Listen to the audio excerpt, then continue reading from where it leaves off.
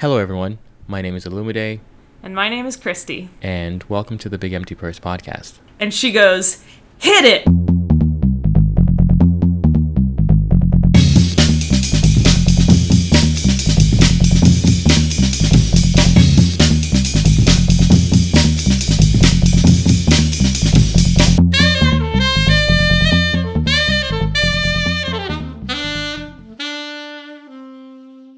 So, Christy, what have you been up to since the last episode? Well, if you listened to the last episode, you know that I had sort of an existential crisis upon learning that the side part is apparently unfashionable and is a dead giveaway that you're an old millennial, and the middle part is in now. So I thought I was more secure in myself than this, but I was not, and I tried the middle part. I definitely went out. We went to eat outside because the weather was nice, and I carefully did the middle part in my hair, which was a struggle. My face is not symmetrical. What? Really? Not symmetrical. Same. It's not even sort of, and I kept trying to, I was like, is it in the middle? And it was in the middle. My face is just really not symmetrical. Wow. Oh my god. Yeah.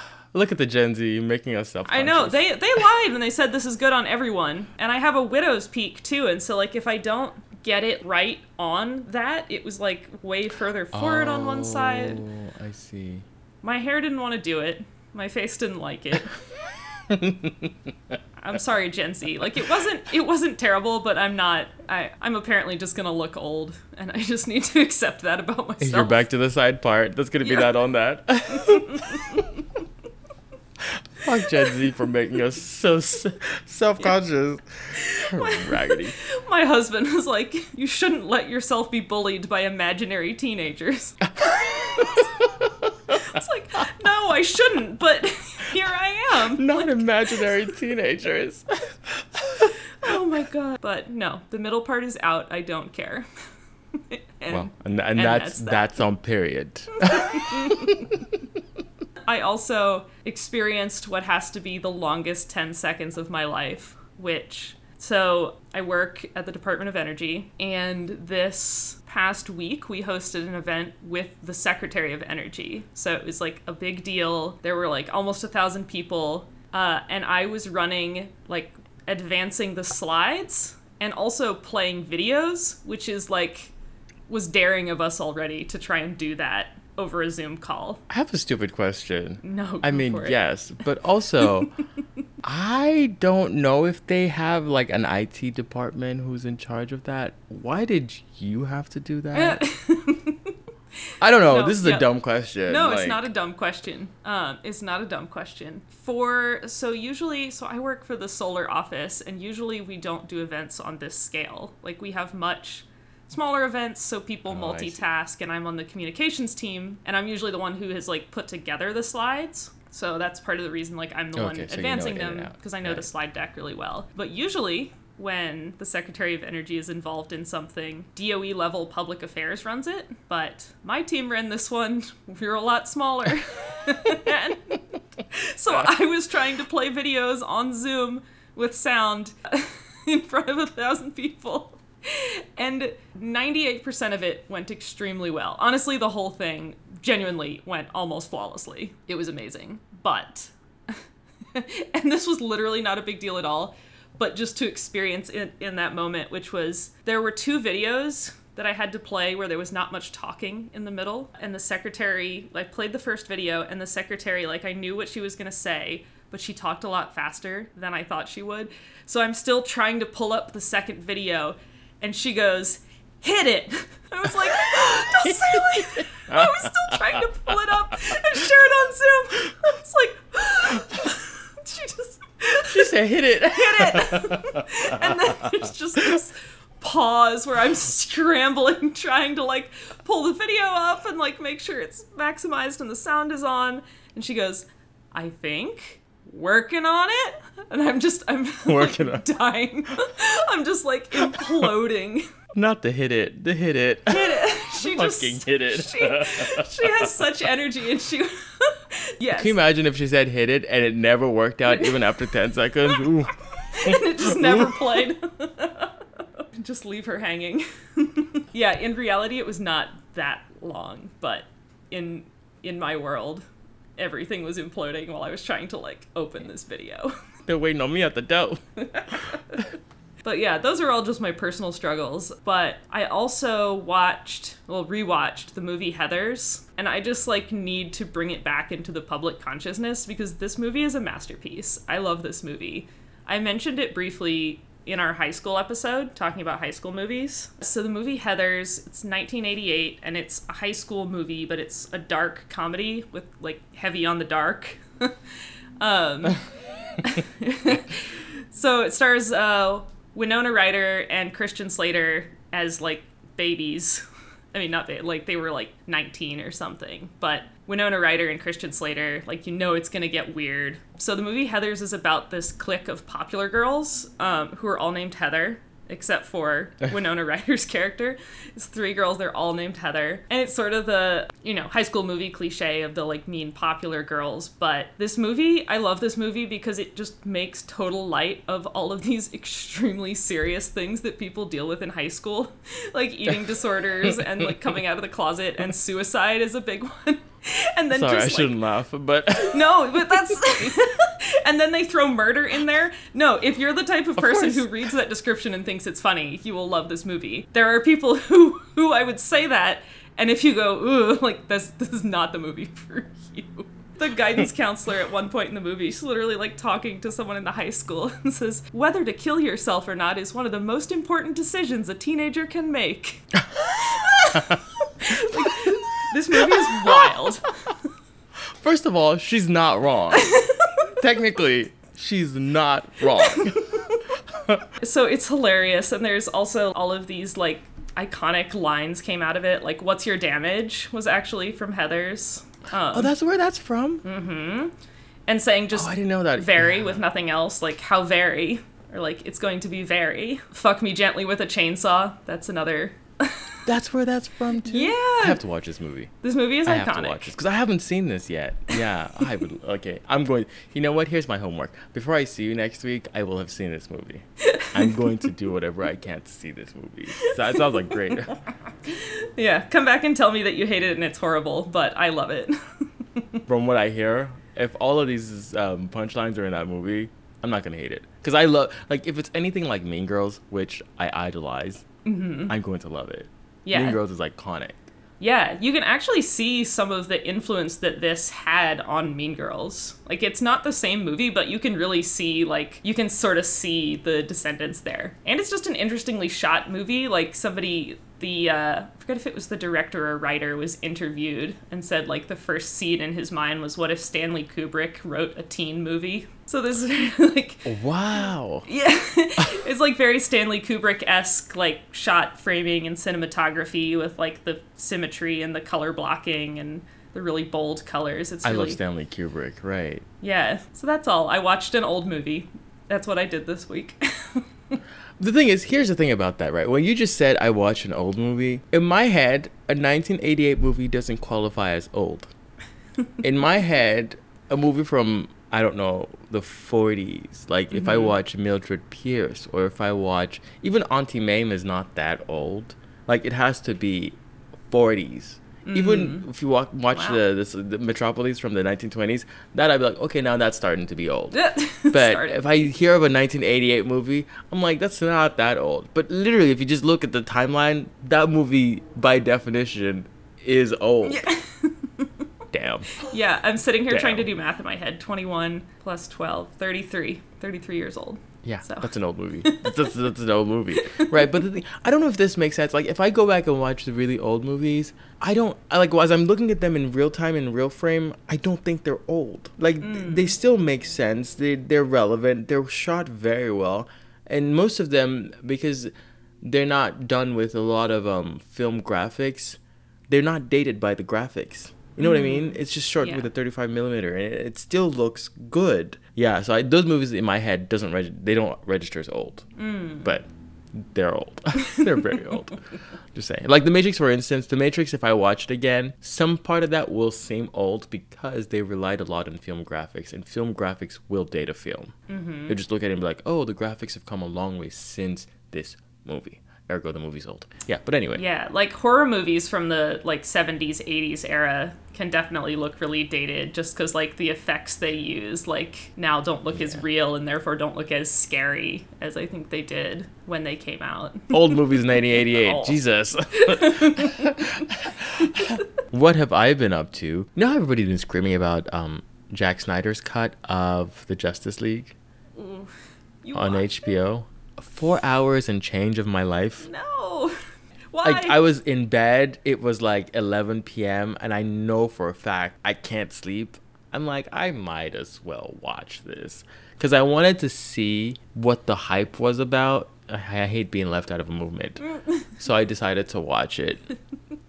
And I will say it vaguely, I think it is better than the original, not the released cut.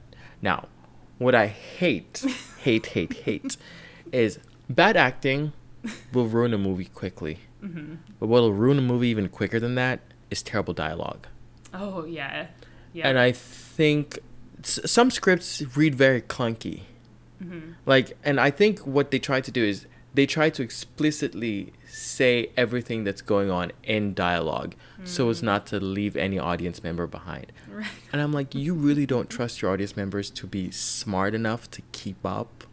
Yeah. Like the bad guys will say, yes, go interrogate them and get the information and bring it back to me so I can use that information to do bad things.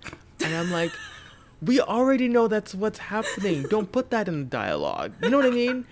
Most of the dialogue was just clunky like that. And I was like, but the action sequences were really good. I especially liked Wonder Woman in that movie had some of the best action sequences. And they wrote her character to be extremely petty, like vindictive.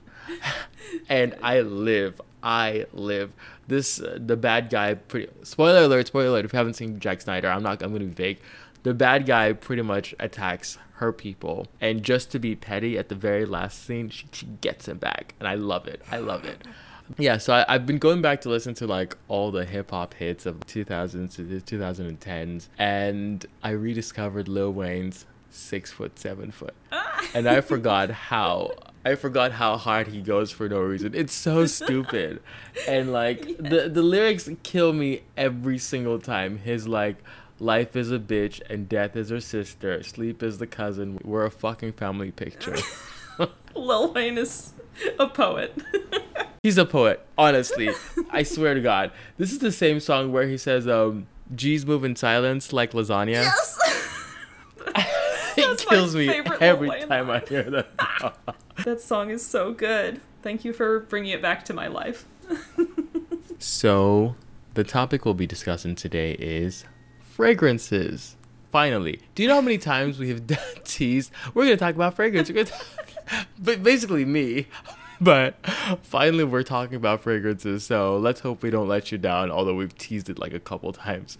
We'll start by talking about the history of perfume, which I prefer to call them fragrances because perfume and fragrances are the same thing. There's all scents. But I think most people associate perfume specifically for women. But like that's a weird thing. So nobody actually knows the history of perfume / fragrances, but apparently it dates as far back as 5000 BC. And apparently Egyptians and Mesopotamians, they used aromatic resins to sweeten sacrifices and burnt offerings, which I guess that's a valid way to use them. Because I mean, you're burning them, so their whole society was one that was based like almost everything was with a fragrance. They buried their priests and pharaohs, they embalmed them with fragrances, and they used heavy incense for spiritual rituals, which by the way has carried through many cultures. And also the newest one is aromatherapy, which I don't know what the science to back this up is. But apparently there is some correlation. Some scents are great at calming people. So people who have extreme anxiety some scents just calm them down. I don't know what the science is. Don't ask me. I won't be able to explain it. But people love it, and I love that for them. Yeah. And that's that on that. No, that's interesting because it's one of those that I think it has a kernel of truth to it, where it's like I think some scents genuinely can have physical effects on people, but they'll definitely, like some of the aromatherapy salespeople will be like, this will cure your arthritis and make your hair grow and like change your eye color. It's like, what? No, it's just lemon. Like, what do you? It's just And I think there's also something to the fact that you can associate a smell with something in your brain. Like, smells can really evoke certain like emotions. So I can imagine, like, if you think of something like lavender as like a calming smell and you smell lavender when you're trying to calm down and go to bed, like I can see how you would form an association with that, but I don't know that it's just like the scent on its own or the like psychological connection. Yeah, by the way, I'm saying all of this as if it's my personal experience, so like a caveat that's important at the beginning of this episode is that I know nothing and I'm qualified, so this is going to be the Olumide show with me asking dumb questions, which I'm not mad about.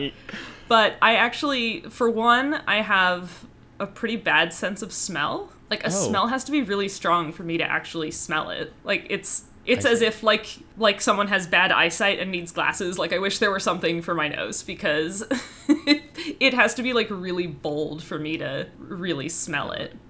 And on top of that, my little sister has bad allergies and allergy-induced asthma, and that would be exacerbated by fragrances. So we never had any in the house growing up. Like, I never got any as gifts. Since then, I have gotten one single bottle of perfume. It was a gift, so it's the only perfume I wear. I don't even know that I necessarily like it. I had to go check what the name was. What is the name? And please feel free to read me if this is an old lady perfume, because that'll be hilarious. It's Donna Karan's Cashmere Mist. Oh, you have it! Oh, okay. Mama. Yay! Mama. Yeah. Oh, good. Yeah. It's a good fragrance, but it's a little dated. Okay. It would be considered in today an old lady's fragrance. But it's good. This is what I mean. Like, some scents are just good, but it's just because it's more the time in history in which they were popular has moved past that, so people associated with people in that time who wore that. Yeah. Okay. But no, it's a good fragrance. And I have it. Clearly, I have it. By the way, I know you guys can't see the video of this episode, but I wouldn't say I have a huge collection of fragrances, but I have more than the regular person does.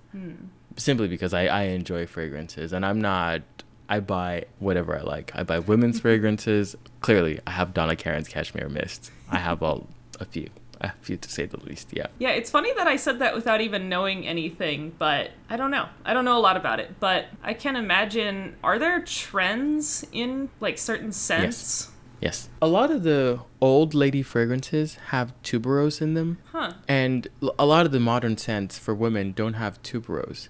A lot of them will go with the light florals. And a lot of them are based in, like, sandalwood, vanilla, as opposed to tuberose, and like even for men's fragrances too. Like, they have moved, like in the 80s it was all about heavy leather and incense, and now we've moved to tonka bean and citrus. So if I wear a heavy leather fragrance now, like, I'll smell like an old person.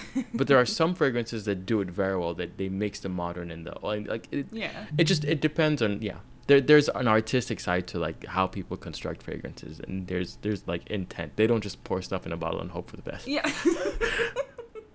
Sometimes I look at the note breakdown of a fragrance, but the reason why I don't like to do that is because the note breakdown may not always be representative of the scent.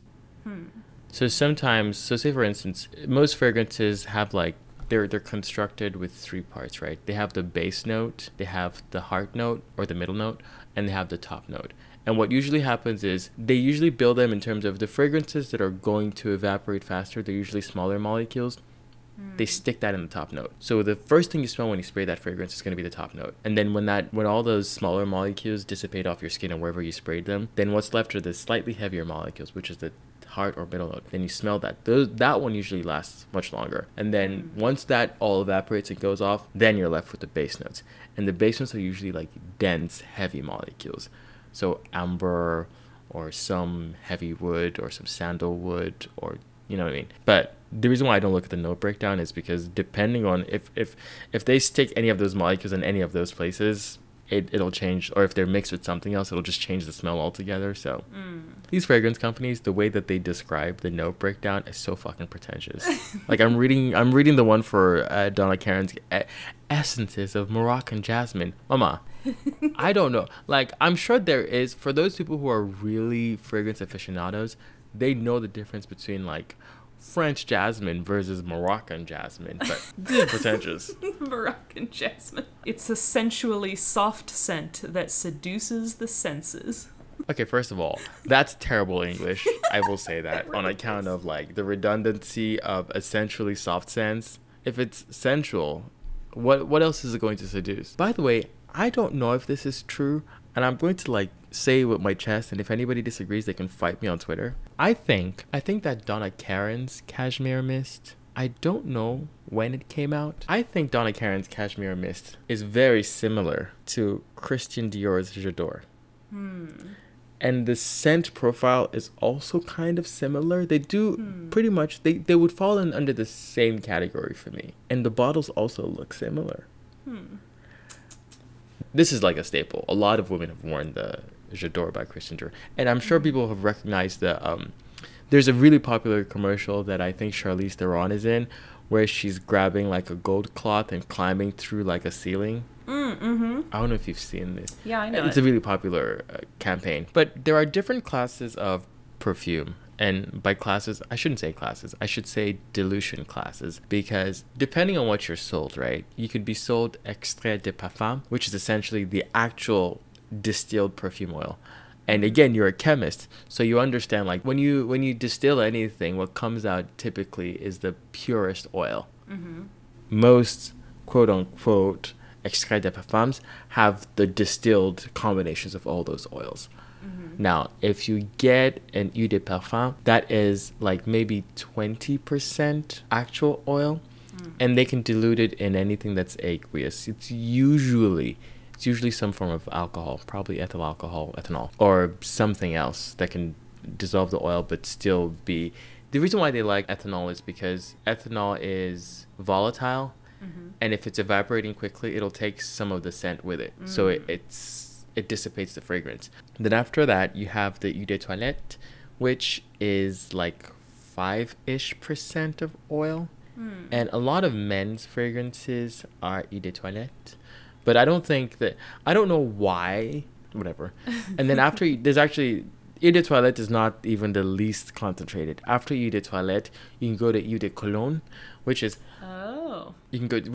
that is also That's mostly less men. Concentrated? Oh. And Way less. It's like 2%.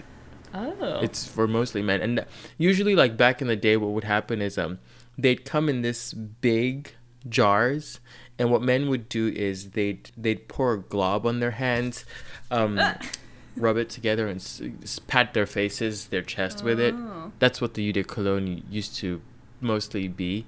And then after eau de cologne, there's even one that's less concentrated than that, and it's called eau fraîche. And the eau fraîches are basically mists. They're pretty much like if you're going to the beach, you can douse yourself with it.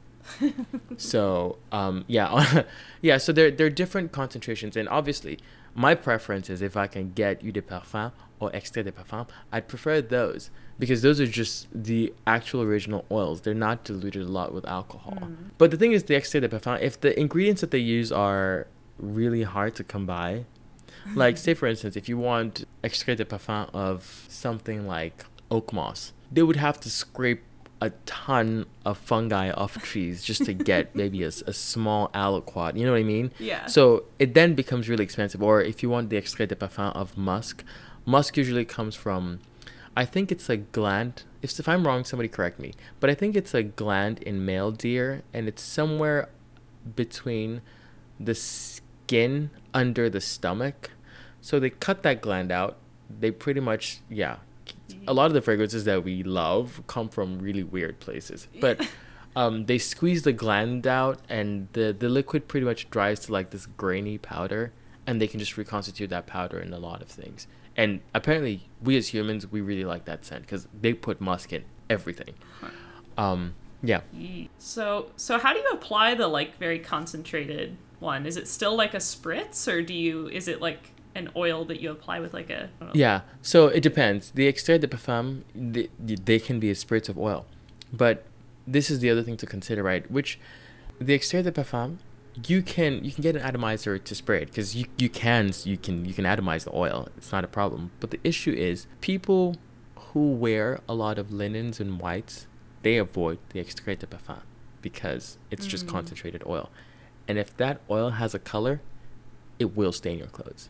Which is why people who have expensive fragrances, they prefer to spray it on parts of their skin that doesn't touch their garments, because that shit will stain. I have some fragrances that I like. If I'm wearing white, I can't wear that fragrance when I'm wearing white.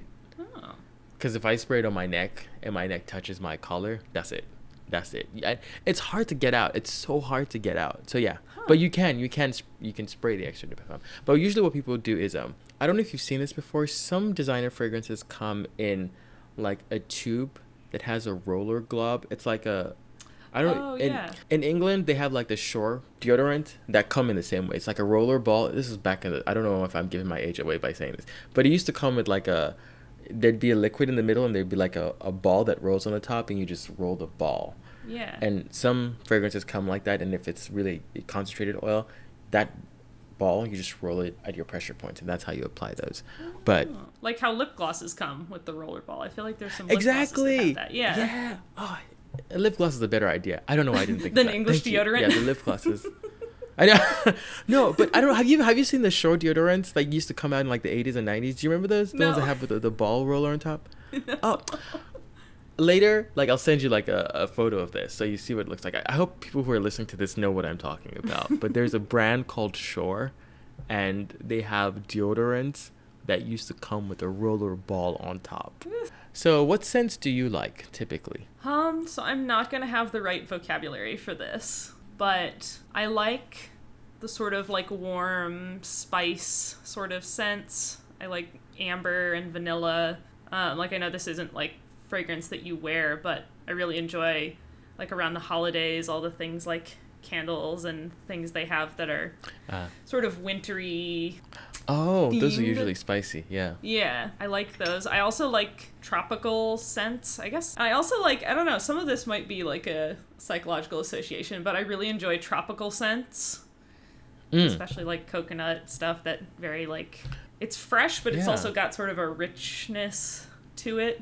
The sort of tropical scent things. Yeah, I'm trying to think of one in my head right now, and I can't think of any. But I know I kind of have a general. Some of those people say they smell like suntan lotion, which suntan lotion for most people smells great. Yeah.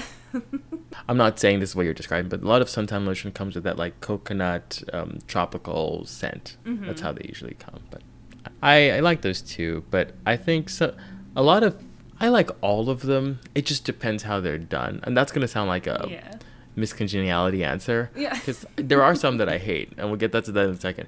But like a lot of the fragrances that I like, and I'm not talking like I just looked through the collection that I have, and I'm like, oh, I have so many more bottles of fresh, clean, blue citrus fragrances. That's apparently what I like, because apparently, like, by the numbers, I have more bottles of that than anything else. And then after that, I like the warm fragrances. I don't like the woodsy as much, but every once in a while, like, some woodsy ones are done very well, and I like those. The spicy and oriental, I do like. I think I like that more than woodsy. I like gourmand fragrances. Actually, let me rephrase. I love gourmand fragrances, and I'll explain. I don't know if you know. Gourmand is basically it's they're a class of fragrances that smell like edible pastries. So it's usually like delectable vanilla, like really some tiramisu. They smell so delicious. Marshmallow. Actually, Rihanna made one gourmand fragrance really popular because she in an interview said, it's called Love Don't Be Shy by Kilian. That's also a niche fragrance house. It's not a designer. It's expensive as fuck. I tried buying that fragrance and I was like, Mama, I don't have that kind of money. Not on my watch. But it is a really good fragrance. And it's like the marshmallowy type fragrance. And it's so delectable, delicious. The problem with that is you can't wear those fragrances outside dead of winter. You could, but you have to have freshly taken a shower and like just put it on. Because what happens is if it gets beaten down by the sun, it ends up being this thick, dense, syrupy sweetness. And it becomes cloying. Yeah. So those fragrances, typically, it's not recommended you wear them in high heat. So they can only last a really short period of, unless you live in a place that's winter all year round. Yeah. So I usually stay away from gourmand fragrances. But I do, instead of wearing them, I do just like to spray them around the house because they just smell so good. As opposed to, because if you wear them on your skin, they'll go bad fast. But gourmand fragrances are great. And Chypre fragrances, which... these are basically, they're warm, woody, and dry. They usually have, like, labdanum in them. I don't like Chypre fragrances. Like, I don't like them, but if depending on how they're done, they're okay. Wait, can I go back to something else you said? What is blue? Sure. What does blue smell like? It's not, honestly, I'll let me tell you. Look at this. Do you see the color of the bottle? It's blue. This, by the way, I don't know if I'm allowed to say this. Well, this is what I wore for your wedding. Oh, cool. This is Jean Paul Gaultier Le Mal, but this is Le Mal Ultra. I also have the original Le Mal that's somewhere upstairs, but whatever. But literally, the blue fragrances, they fall under like the fresh, clean aquatics, and because they're aquatic fragrances, they just color the bottles blue. Blue. Oh, I think my husband has that one that you just held up. I don't know what it's called. Yeah. This is Acqua di Gio this is Profondo, but they also have one called Profumo that's more leathery, but they smell kind of similar. This is also blue. This is Bleu de Chanel. Bleu de Chanel is actually, I think, it set off this trend of blue fragrances, I think, because before Bleu de Chanel, blue fragrances weren't as popular. And then there's also Dior Sauvage. That is, if you want to define something as a blue fragrance, that is a motherfucking blue fragrance. But blue,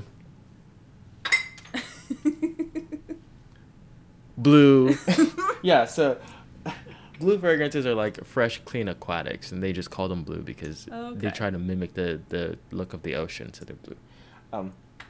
Anyway. Honestly, my mom was upset. She goes, all this money you spend on fragrances, like, I was like, work. I mean, what else am I going to do? Yeah. So that's what blue fragrances are. So, yeah. But what fragrances do you like? Oh, do you dislike? I see this already, and I agree with you. So, I mean, sort of like you said, there's not a single scent that I'm like, ugh, if it has that in it, like, get it away from me. There's things I like more and things I like less, but I don't really like the resiny, piney kind of smell. I don't know. I agree. I don't love them. And there's also, patchouli I don't like very much.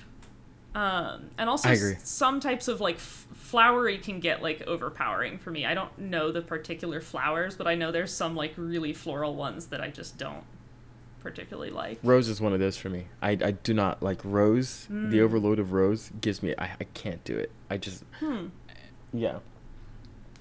But I know what you're talking about, like with that patchouli. So a lot of fragrances will do it because patchouli is one of the most, it's I think in my opinion it could be one of the heavier molecules, and it just it lasts so long. So if you want another fragrance to last long, you slap patchouli on top of it. And then patchouli pretty much trap that fragrance and you can have it be as long lasting as possible. Oh. But the patchouli just oh my god, it's too much. And a lot of fragrances, like I think Thierry Mugler is notorious for using patchouli in a lot of his stuff. I do not own a single Mugler fragrance for that reason.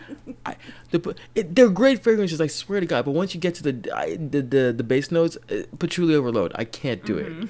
But yeah. But I also I don't really like woodsy fragrances. I used to wear woodsy. I think I might have burned myself out. So The Calvin Klein, when I was much younger, I wouldn't try this today. The Calvin Klein Eternity, and I used to wear Burberry for men in college, and mama, I look back down, I'm like, why did I do that? Why did I do that? It's not great. I'm also not fond of the leathery fragrances. And there's one I'm thinking about in mind. I don't know if I'll talk about this elsewhere here. But there's a fragrance called Drakkar Noir. I've heard of it. Yeah. That fragrance came out in 1982. And the late 70s/80s is when those masculine men's fragrances were really popular. Dense leather, dense patchouli. Mama. Headache overload. And I don't know if this will make sense. Like, a lot of the men that were like in their teenage/20s in the 80s, they just got stuck with that fragrance. And literally, you'll see somebody's father or uncle today, and they'll smell just like that. And I swear to God, it's Drakkar Noir they're wearing. I can just smell it and be like, I know what you're wearing. It's like, and I don't mean any shade when I say this. It's typically like those hairy, burly Middle Eastern men that love this scent. That could be stereotyping, cancel me, but like it's the easiest way for me to get you to think of the fragrance. Yeah. And I love that for them, honestly. Me personally, that's not my vibe. I'm not about that life. But I love that for them. Oh, yeah. So as someone who doesn't know, I mean, I had a hard enough time sort of extracting out the individual scents that I like. And when they're in combinations like that, I just don't know a lot about it. So what are some scents or scent combinations you would recommend if you're going for a certain vibe? Like if you're wanting to feel elegant or fresh or sexy or something like that. Right. I know a little bit for women, but honestly, I need to go harder on my women's fragrances because I don't know as much. But I mean, I'm sure we have male listeners too, so I would have to recommend something that's popular in that category so people can easily find it, because if I recommend like a niche or boutique fragrance, those are too expensive and they're usually not easy to find. You can't it's not the case where you can walk into a Macy's or a Neiman Marcus and pick it up. You would literally need to go find these niche fragrances and order directly from them. If you want to be elegant, you have to go to this one shop in Manhattan and buy this $600 perfume. Otherwise, not elegant. For women, for fresh and clean, one of the popular ones is Dolce & Gabbana Light Blue for women. It's very lemony, clean, fresh. It works. I think they've reformulated the original bottle, and I don't think it's as good as it used to be, but it's still a great fragrance. They've also made like a newer one called Light Blue Intense, which that one I think is slightly better, but with time we'll see what happens with that one too. If you want to smell like sexy, the J'adore by Christian Dior women, I think they have a newer one. I don't know what it's called, but I think that one is really nice. Again, my recommendations, don't take them as gospel. Go check them out in stores first. For the elegant, I think when people say elegant, they try to mean like a woman who is mature and sophisticated. And a lot of those fragrances usually take notes that were traditionally marketed for men and make them into women's fragrance. So a good example is something like Tom Ford's Black Orchid. And a lot of people love that fragrance. Actually, that fragrance, I don't know, I think it's marketed to women.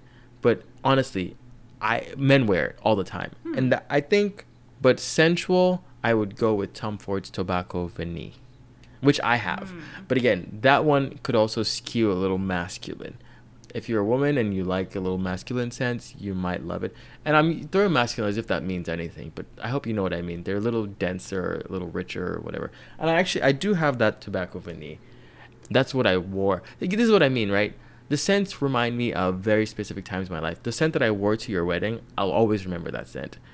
That Tom Ford's Tobacco Vanille, I wore that to my sister's wedding. I'm never going to forget that scent. You know what I mean? Yeah. So, yeah. I wore Donna Karan's Cashmere Mist to my wedding because that's the one perfume I have. That's the one that you have.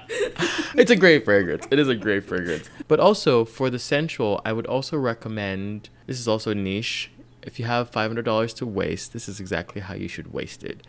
It's by Maison Francis Kirk de Jean, and it's called Baccarat Rouge 540. This fragrance is vanilla delectable to the extreme. It's beautiful. And the knockoff of it would be like if you just walk into fucking Victoria's Secret and you buy the bare vanilla. It's supposed to be close, but like that one is, you have to go smell the real thing and understand what I'm saying. Yeah. They're kind of sort of in the same wheelhouse, but you can tell one is so much more expensive than the other one. You can just tell. But for men, I would recommend, if you want to do bold, I would recommend, again, Tom Ford is a solid choice no matter how you go. Tom Ford Oud Wood or Ombre Leather. They're both masculine fragrances. They're the bold. If you also want to go bold, there's also the Paco Rabanne 1 million. Everybody has this fragrance. It's that fragrance that looks like a gold brick. I don't know if you've seen it. I don't have it because I can't. Funny story. This is a good place to tell the story. When I was interviewing in like 2017, I made the mistake of wearing that fragrance. I wore the Paco Rabanne 1 million. And I have to say it this way. I didn't have the full bottle. I got a sample of it because I had bought another fragrance. And I was just trying it out. And I will advise people, do not try out a brand new fragrance on a big day. Wear something that you know works. Because I just sprayed the fragrance. I put the suit on and I went to the interview. When I tell you, I regretted it the minute that spritz touched my skin. I instantly regretted it. It's a great fragrance. It smells delicious. But that fragrance is especially loud. Especially loud. And I was wearing a wool suit. Wool. The wool just soaked that fragrance in. And mama. Everywhere I went, I was so self-conscious at how loud my fragrance was. The whole day I was self-conscious. I was like, God fucking damn it. So, yeah, that fragrance is great. So if you want to be bold, you can wear that. But again, the other thing is everybody else has this fragrance. Everybody wears it. So you're not going to be unique or new, which most people don't care about that. A lot of people just wear fragrance that's going to be pleasing to everybody around them. I wear fragrance that I enjoy, even if people around me don't love it. Fuck that. You know what I mean? If you want to be elegant, I would recommend the Christian Dior Diorum Intense. That's my go-to fragrance in the winter. If you want to go fresh, I would recommend Paco Rabanne's Invictus Aqua. People won't shut up about Creed Aventus. It's not even on this list. I just remembered it when I was talking to you. Creed Aventus is hailed to be the best men's fragrance ever. Period. Everybody loves this fragrance. Me personally, I think is just okay. It's good. And the reason why I think it's good is because it works in all seasons, any application. It just works. It's so beautifully crafted. And it has this unusual note of birch in there. And birch smells like smoke, like a little smoky. So it's very calm and demure, but it has citrus in there. Has notes of pineapple. I think it might be pineapple or blackcurrant. It might be both. I'm not sure. But it's like citrus, sweet yet smoky, and it is a beautiful fragrance. I just think it's okay. When people say it's the number one best fragrance ever, I'm like, all right. And that bottle, the 3 ounce of it, costs like $300 to $400. It is a niche house. I hate Chanel No. 5. But a lot of it's iconic. A lot of women love it. I don't get it. It's a great fragrance, but I just don't like it. Carolina Herrera's Good Girl, which I've shown this one to you before, and I talked about this on one of the old episodes. This bottle design might be my favorite bottle design. Oh, the shoe one, yeah. The bottle design is so great. I don't know why they looking at the design. I don't know. This fragrance should not work. Like, the bottle design is crazy, but what is interesting about this bottle design? It's one of the few bottles where the atomizer is actually pressurized. And what I mean by that is a lot of fragrances, some fragrances have good atomizers, some have okay. Like the mist is too fine or the mist is too big. It just goes in one direction, doesn't quite puff. This one, the actual atomizer is pressurized. So you don't have to, if you spray it, the force with which you spray does not matter. the force is already contained in the atomizer. It will push it out for you. A lot of fragrances, you actually have to press really hard for you to get different levels of spray. This one, the spray is always the same. If you depress it, it'll do the same thing all the time. One of my favorite. This fragrance is really good. Carolina Herrera is known for making these gaudy bottles. They're more gaudy than even Versace.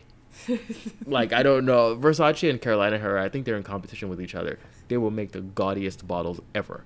But the bottle design is such a fun element of fragrances, though.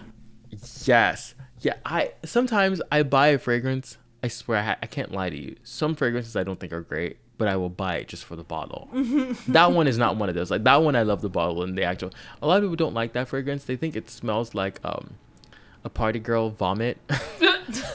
Because it smells like coffee, and like it's like sparkly coffee, has some aldehydes in it. Like it could be nauseating to some people who don't like those scents, but it's a great fragrance. I told you about the Moschino Toy Boy. Oh yeah, the little bear bottle. It is a beer bottle. Moschino does also really funny. Moschino is pretty much like they're a troll company. Like they have, I swear to God, they have one fragrance that the bottle looks like Windex. I shit you not. Like the same color scheme. The juice is blue. The paper on the front is like blue and white. It looks. The spray is shaped like a Windex spray. It's like the Windex trigger. And the first version of the toy that they made, it was actually a fragrance that was embedded into an actual teddy bear. And the tag on the teddy bear says, "This is not a teddy bear." It's genius. The packaging is genius. I love it so much. The boutique fragrances are different from the designer fragrances because the designer fragrances are just made for mass appeal. And they'll just upcharge you because of the name of the designer as opposed to the ingredients that are in the fragrance, if that makes sense. A lot of the molecules and ingredients come from different things, but to the untrained nose, they smell kind of similar. So say, for instance, if I spray blood orange, grapefruit, lemon, lime, they're all citrus. Even if I spray bergamot is kind of the one that's kind of different, but they're all citrus. And to the untrained nose, you can't tell the difference between blood orange, grapefruit, lime, and lemon. To you, you just smell citrus. So what some fragrances will do is the minute difference between blood orange and grapefruit. If grapefruit is cheaper, they'll just put grapefruit. Yeah. So the same fragrance that may come from a niche house may actually use blood orange. But if you go buy it from a designer, similar fragrance, they would have used grapefruit instead, or lime or lemon or something else. So a lot of the niche houses, the reason why they are preferred is because you're getting the actual scent. They're not copying out the original designer's vision.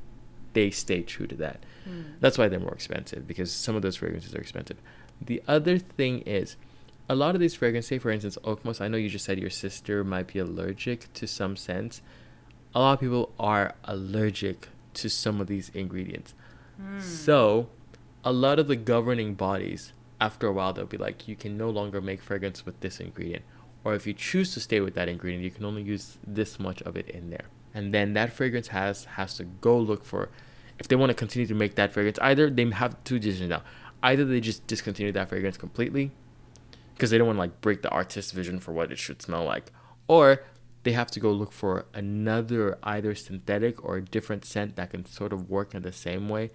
And that's when they reformulate it, it might not smell the same. It doesn't smell as good. It doesn't last as long for that reason.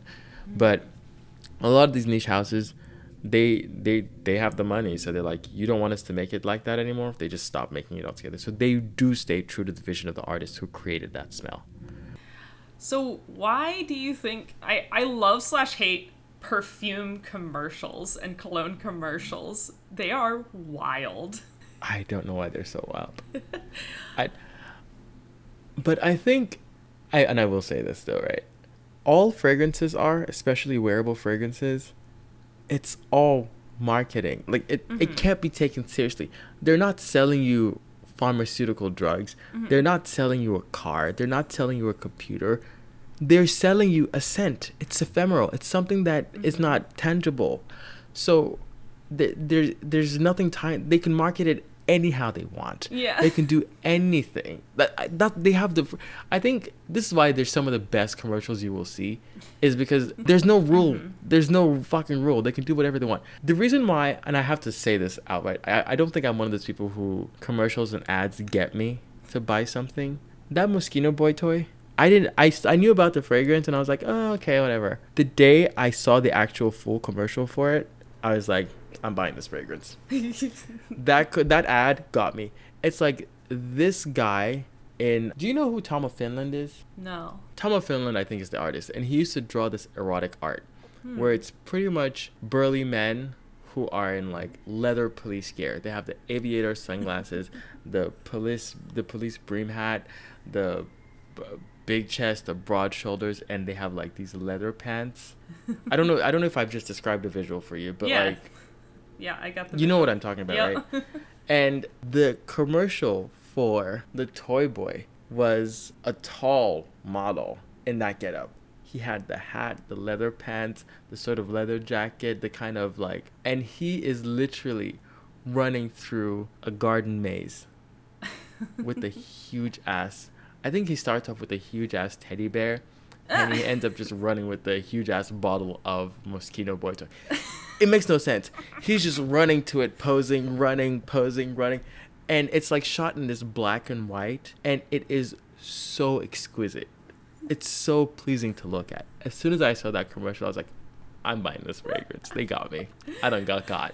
Yeah. I done got. And literally a week later, I was ordering that fragrance. Right. You literally can't communicate a smell. Like, you can't have someone sample that product over, like, television or the computer. So you have to represent a scent visually. But some of them are like, okay, so this smells like an acid trip, apparently. Like, you know what? We could talk about that for a second. That, what you just described, I'm sure there's a fragrance out there that somebody has designed to smell like an acid trip. And I would like, this is the thing, but once you read that, it would be, you kind of want to buy it to know if you've ever been on an acid trip. You want to know if it's, and sometimes they nail it on the head. Yeah, I guess that's a great segue into like the weird scents that people love. Some people like the smell of gasoline. I don't like the smell of gasoline, but I know some people like it. Some fragrances actually are designed to smell like gasoline. really? Yeah. The smell of nail polish, like that acetone type smell, people like that because it's a little bit sweet, I think. I actually don't mind the smell of acetone. If it's too much, it gives me a headache, but I don't mind it. Yeah. Rubbing alcohol, the smell of a burnt matchstick, is also great. I actually like that scent a little bit. People like Sharpies and felt pens. The smell of rain, which, depending on where you are, like, I don't love it. Like, if I were in a mountain and there's greenery all around me, that smell of rain would be great. But the smell of rain in Baltimore City, absolutely not. I'm not buying that. No. I'm definitely not buying that. The smell of rain in Baltimore. Right, I'm not buying that. But, like, you know what I mean? The smell of rain, people love the smell of rain. Oh, the smell of shoe stores. Remember, what's the name of that shoe store that they used to wear, like, a referee jersey top? Oh, what's it called? I know what you mean. Come on, brain. What's it called? Foot Locker! Foot Locker! Foot Locker! Foot Locker! Shit! Thank you for... I was, like, Googling, a shoe store with referee jersey. But yeah, Foot Locker. If you walk into a Foot Locker, you know that smell, or a Nike store, like that the smell of new shoes. Yeah, that people like that, or like I don't know. I think they some people make fragrances, car fragrances that's supposed to smell like a new car. Yeah. I've not seen one that gets it right, but yeah, new car smells also a thing. And inflatable toys. If you like get a new floaty or something, you know that like fresh rubber smell. Yeah, people like that too. Yeah, these are just a few of them. Yeah. Oh, and fresh cut grass, that's another one people like. Yeah, I actually do not like fresh cut grass. I don't know why. I hate it. Like, I would prefer like the smell of like fresh linens, but that fresh cut grass, I'm not about that life. Yeah, but again, people like what they like. I don't know. So I want to get your opinion on cheap versus expensive fragrances. So like not niche versus designer, but like body sprays, because I can't sit here and act like I have not used some like Bath and Body Works glitter mist bullshit whatever body spray. I've been there. I've done that. And my mother-in-law actually says that she can smell the difference between the like cheap and the more expensive perfumes, and that cheap ones give her a headache. And I don't know enough and can't smell well enough that I don't have any, like, is there something to that? Is that just bouginess? What is, I want your take. I mean, I think it's both bougie, but there is some truth to it, though. She not lying. I will start off by saying, Axe body spray. I don't know. I know. Like women use the body mist. Like teenage boys use like the Axe. No. Axe body spray is a fucking travesty. I'm gonna say that again, louder for the people in the back so they can hear me. Axe body spray is a fucking travesty. Don't do it. No. Fuck Axe body spray. No. So bad. Like the high school gym lockers. Ugh. I used to hate going in there. It was so nauseating. I was like, why are you people like this? It's awful. And they would go hard. And of course, it's like it's a one spray pressurized canister. So you can literally depress the thing one time until the bottle is empty. And that's what they'll do. Yep. They'll depress the spray and just keep going. They'll douse themselves with it. And they're not applying it to fresh skin. They're applying it to like a body that has just run like 2 or 3 miles. It doesn't smell good. You're just masking a terrible scent with another terrible scent. It's just bad. But what I will say is it's not all cheap fragrances that do this, and all fragrances that do this are not cheap. But most cheap fragrances, that's why they're cheap. They don't source the pure aromatic resins and compounds. What they'll do is they'll have a little bit of the actual aromatic resin or compound, and they'll just compensate by adding a lot of benzaldehyde. Like, a lot. And benzaldehyde, I know, they just wholesale. So it'll be like maybe 1% of the actual, just slap a whole bunch of benzaldehyde with it. And the problem is, so benzaldehyde kind of smells like bitter almonds. So a little whiff of it is good. But if that's like the majority of the fragrance, you just get a conch headache instantly. And you're a better chemist, so you'll be able to speak more on this than I would. But a lot of aldehydes smell like different things. So some aldehydes can smell metallic, some can smell waxy or florally. I know that benzaldehyde just smells like bitter almonds, but like there are a lot of aldehydes that'll do different things. So if you're going for a floral scent, and you happen to have an aldehyde that sort of ish smells floral, you'll compensate, put a little bit of the actual resin that smells floral, and you just dump a whole bunch of benzaldehyde on, a whole bunch of whatever the aldehyde is that smells like floral on top. So the problem is, all that aldehyde will just give you a headache. However, there are some extremely expensive fragrances that are intentionally use the aldehyde. They'll still give you a headache, but they're expensive. Yeah. Yeah. Okay, that's good to know, because I tend to, I have to ask other people because I can't smell things very well. So I sometimes I'll be wearing something that's very strong smelling to other people that I don't realize. So this is good to know. I'll invest. Right. I mean, yeah, but I think I think I have a decent sense of smell. Actually, I have a pretty good sense of smell. The only person that I know who has an even better sense of smell than me is my mother.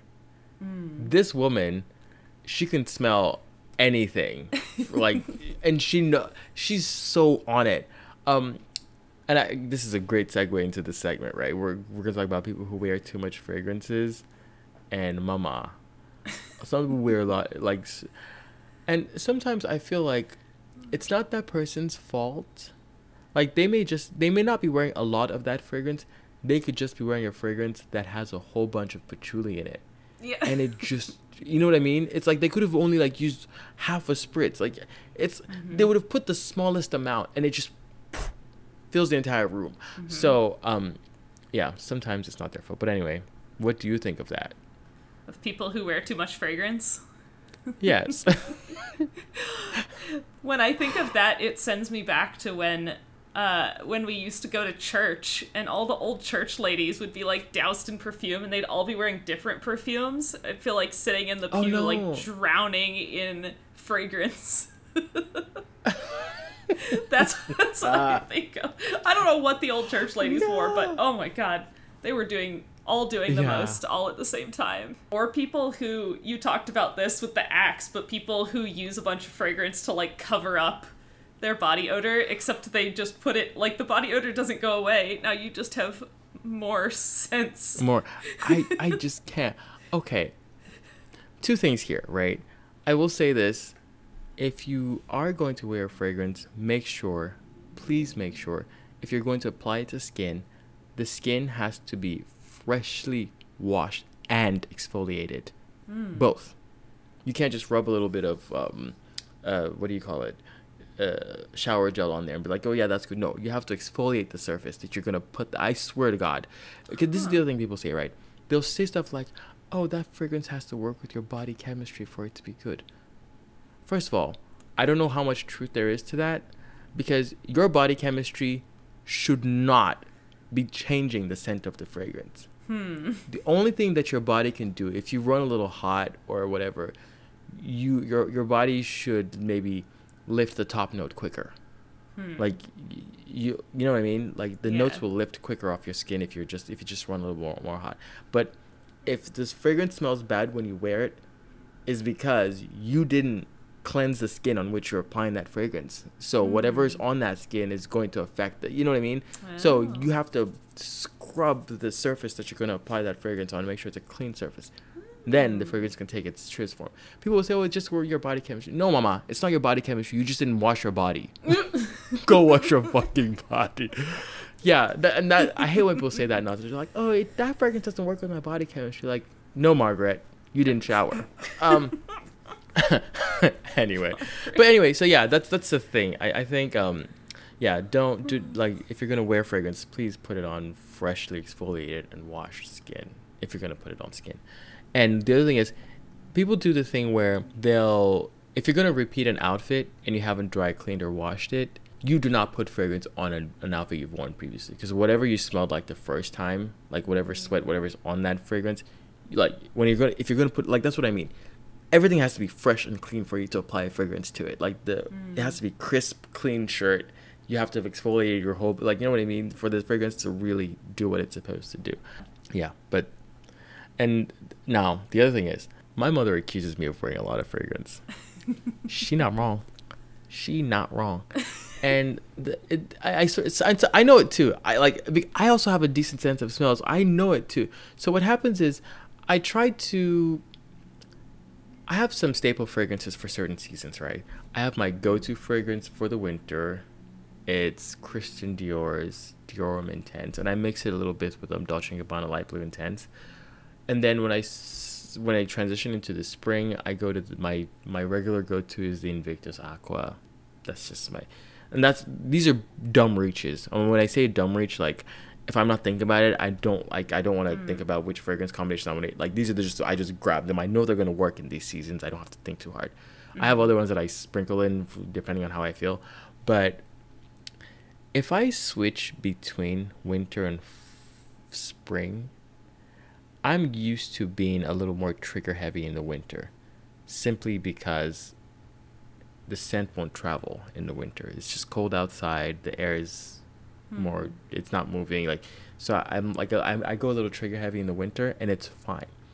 But if my brain is just used to the, like, instead of doing 2 spritz, I usually do 4. Yeah. Like, I could switch to my spring fragrance, and without thinking, I'll just do 4. Yeah. And as soon as I do that, I'm like, oh, the air is thinner now. Like, this is going to travel. And what happens is, if my mom and I get in the same car, she's like, crack the fucking windows. She'll literally just say, open the windows. Because, again, and I know too, and I'm like, I'm so sorry. I'm like, give it some 20-25 minutes. I promise. Like, it'll, because, like, I pretty much know the fragrance that I'm wearing. I'm like, I know how long it'll take to wear down to the second. I'm like, sorry. One time, I remember I was late to an exam, and that's exactly what happened. I was late to an exam, and I was like running out the door, and I just grabbed my Dumb Reach spring fragrance and I did my 4 spritz, and I think it might have been that Jean Paul Gaultier Le Mal, and it's heavy on mint, and whatever the top notes are. It's very it travels far too. It if you put it on you, it doesn't seem like it travels far, but when you sit in a room, it like fills up that room instantly. So as soon as I got into that exam hall, I had to apologize to the people around me. I'm like, I'm so sorry.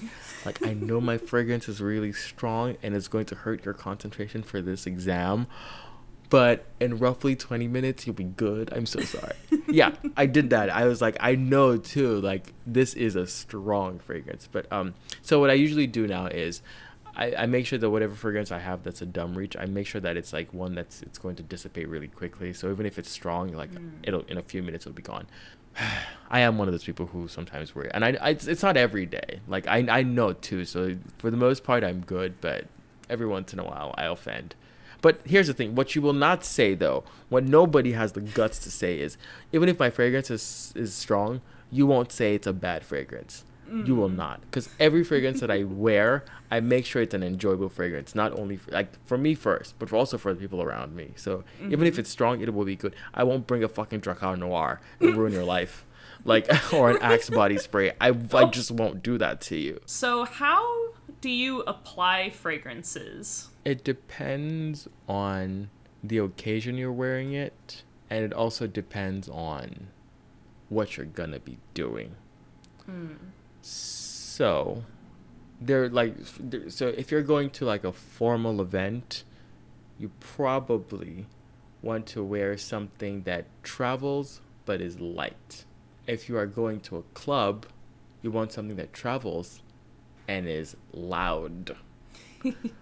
And in that case, what you do is you probably would apply it to both your skin and your clothing for a club.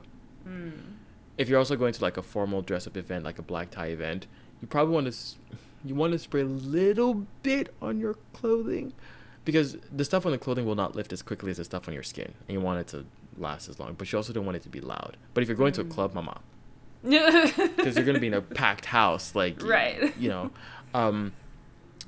But typically, people wear fragrances on their pulse points and places that people are likely to smell. So if you are going for, I'll say this plainly, if you are going for a hookup date, you probably want to spray it on your décolletage or your clavicle. Just saying. But typically, like the standard places, pulse points, because the pulse points are pretty much the places that people will check your pulse, and those are the places that there's an artery or a vein that's close enough to the skin, such that that place will run a little bit of hot because of the circulation. So the fragrances will lift better from those places, if that makes sense. Yeah. I never knew why. Like, I put fragrances on my wrists, and no one ever told me why, and I've never questioned why. And I I did not know until this moment why.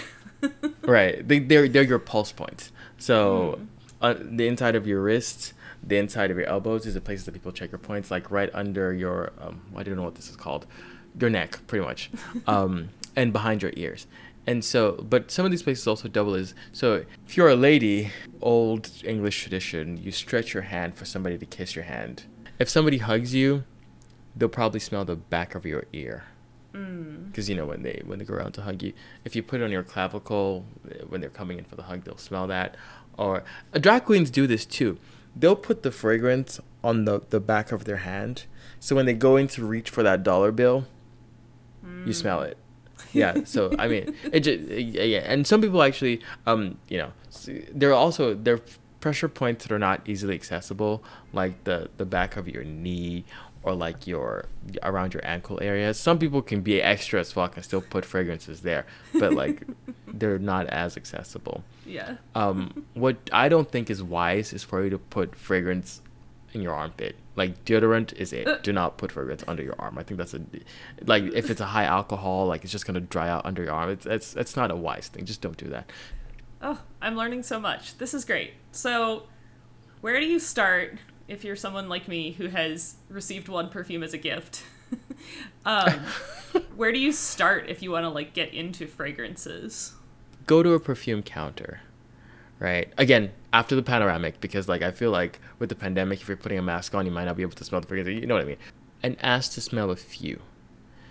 And the person at the fragrance counter is usually knowledgeable enough to guide you through. They'll ask you, do you want to smell something that's spicy? Do you want to smell something that's warm? Do you want to smell something that's floral? Do you want to smell something that's fresh? And they'll just show you like an example of each. And what I will recommend is, people don't know this, the olfactory profile of fragrances can bleed into each other, which makes sense. So what you should request is, if they have a cup of coffee beans or ground coffee, because ground coffee is like what they call a palate cleanser, but what I think it's really doing is the olfactory profile of coffee beans is like so much higher than a lot of other oils and fragrance that as soon as you put your nose on it, it pretty much resets your nose. So in between smelling a fragrance, make sure you ask them for that so you can clear your nose, because sometimes what ends up happening is, you could, if they put it on a test strip and you're smelling them back to back, sometimes the one that you smelled first will bleed into the second one. And if you hated the second one and you like the first one, you'll think that the second one is good, so you may get the second one. Meanwhile, you just got the wrong one. And then when you go home and you smell it. The other thing I will recommend is, when you go to these places, just make sure you exfoliate the inside of your wrists, wash like your wrists or whatever, and don't buy it at your first visit. And here's why. Because a lot of fragrances companies, they know this.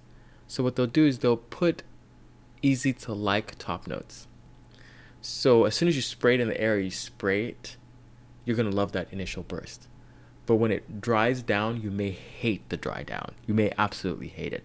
So what I'll say is, make sure your skin is exfoliated. Just go and just spray one on each arm, and remember which one you sprayed. And then just wear it throughout the day. And then smell it 5 hours, 7 hours later, and see if it lasts long, if you like it. And then whichever one you like at the end of the day, then go back the next day and buy it. Because that way you have a true understanding of what the top note, the middle note, and the base note smells like. I would also say, this is not as helpful, but watch fragrance review videos. Because it's really interesting to see a lot of people who do the fragrance review videos, because they can't transmit smell through the screen, they have to get really creative as to how to describe the fragrance. And that is really informative. Or what they'll do is they'll compare it to something that's really popular. And if you've smelled that popular thing, it kind of gives you like a base working knowledge. So yeah, and they do, a lot of these fragrance reviewers are actually the ones that have been in the business for a really long time. They kind of have like a good way to walk you through the fragrances, and they'll give you like honest opinions. And I will say though is, if a fragrance reviewer doesn't like something, that doesn't mean you'll also hate it. You should still go smell it, because maybe they just have different likes and dislikes, and they may not match yours. The third thing is, and this is my favorite one to recommend to people, if you go to the department stores over the holiday season, they usually have gift sets of fragrances that have a lot of variety. And they may be like maybe really small bottles of each. So you can get like a big number of those and just try those over the holiday season. Like you wear one each day and see if you like it. And that way, this is the one that they had last year from Macy's. Oh, wow. It has a lot Look in at there. that. And Macy's if you're favorite listening and sets. you don't see what I'm saying, is in the They're all year of listening. 2020. Yeah, sorry if you can't see what I'm holding up in my hand right now. Sorry. There's a Macy's did a sample gift set, and it has 15 fragrances, which is a lot. Wow. And it's called Macy's Favorite Scents, and it's 15 samples of pretty much the popular designer scents, right? Yeah, so it's like they just put a whole bunch of samples in there. So what you can do is, if you get, I think I gave this as gifts last year. It's affordable. It might be like $30 or $40 for the set, which is really affordable. Yeah. Because it doesn't cost them anything to make samples. You know what I mean? Right. But for somebody who's willing to try out, you don't want to have to buy $200 per bottle and buy 15 bottles. Like, that's expensive. Right. So if you, and you may not like them, so you can go ahead and buy the sample gift set, and you just wear one each day and see how you feel. If you like it, just put an asterisk next to it. And when you're looking to go buy a full bottle, I will also say, if you are going to buy a bottle, right? People make the mistake of buying the biggest bottle. Now, because I like to collect my fragrances, I know that, like, if I wore a whole bunch of spritz every day until the day I die, I may not finish wearing all the fragrances that I have. I have so many. But I like to collect them, so I will usually buy a bigger bottle. But if you're not a collector and you just want something you can wear day to day, I would say buy the medium size or the small size bottle. Unfortunately, it's not cost efficient. I will say for your dumb reach staple, the stuff that you love, buy the biggest bottle you can find, because it will be cost efficient. Though, because you're not paying for the actual bottle, you're paying for the juice. So just buy as much as possible. Mm-hmm. But if it's something that you're going to like switch in and out and wear differently, I would recommend you buy just a small bottle, because you're likely going to get tired of it, or the season is going to change and you may not be able to wear it to the next season. So buy a smaller bottle. And then if you like it so much, then go back and buy the big bottle. Oh. And that's my advice. Yeah. Fragrances are fun. Let me explain something to you. Like, fragrances can change my mood. Like, sometimes I don't even like wear them as a skin scent. I can just sit at my desk, grab a bottle of something that I'm like, oh, I want to smell this, and then I'll spray it in the air and just sit there. Like, they're just fun. It's not something serious.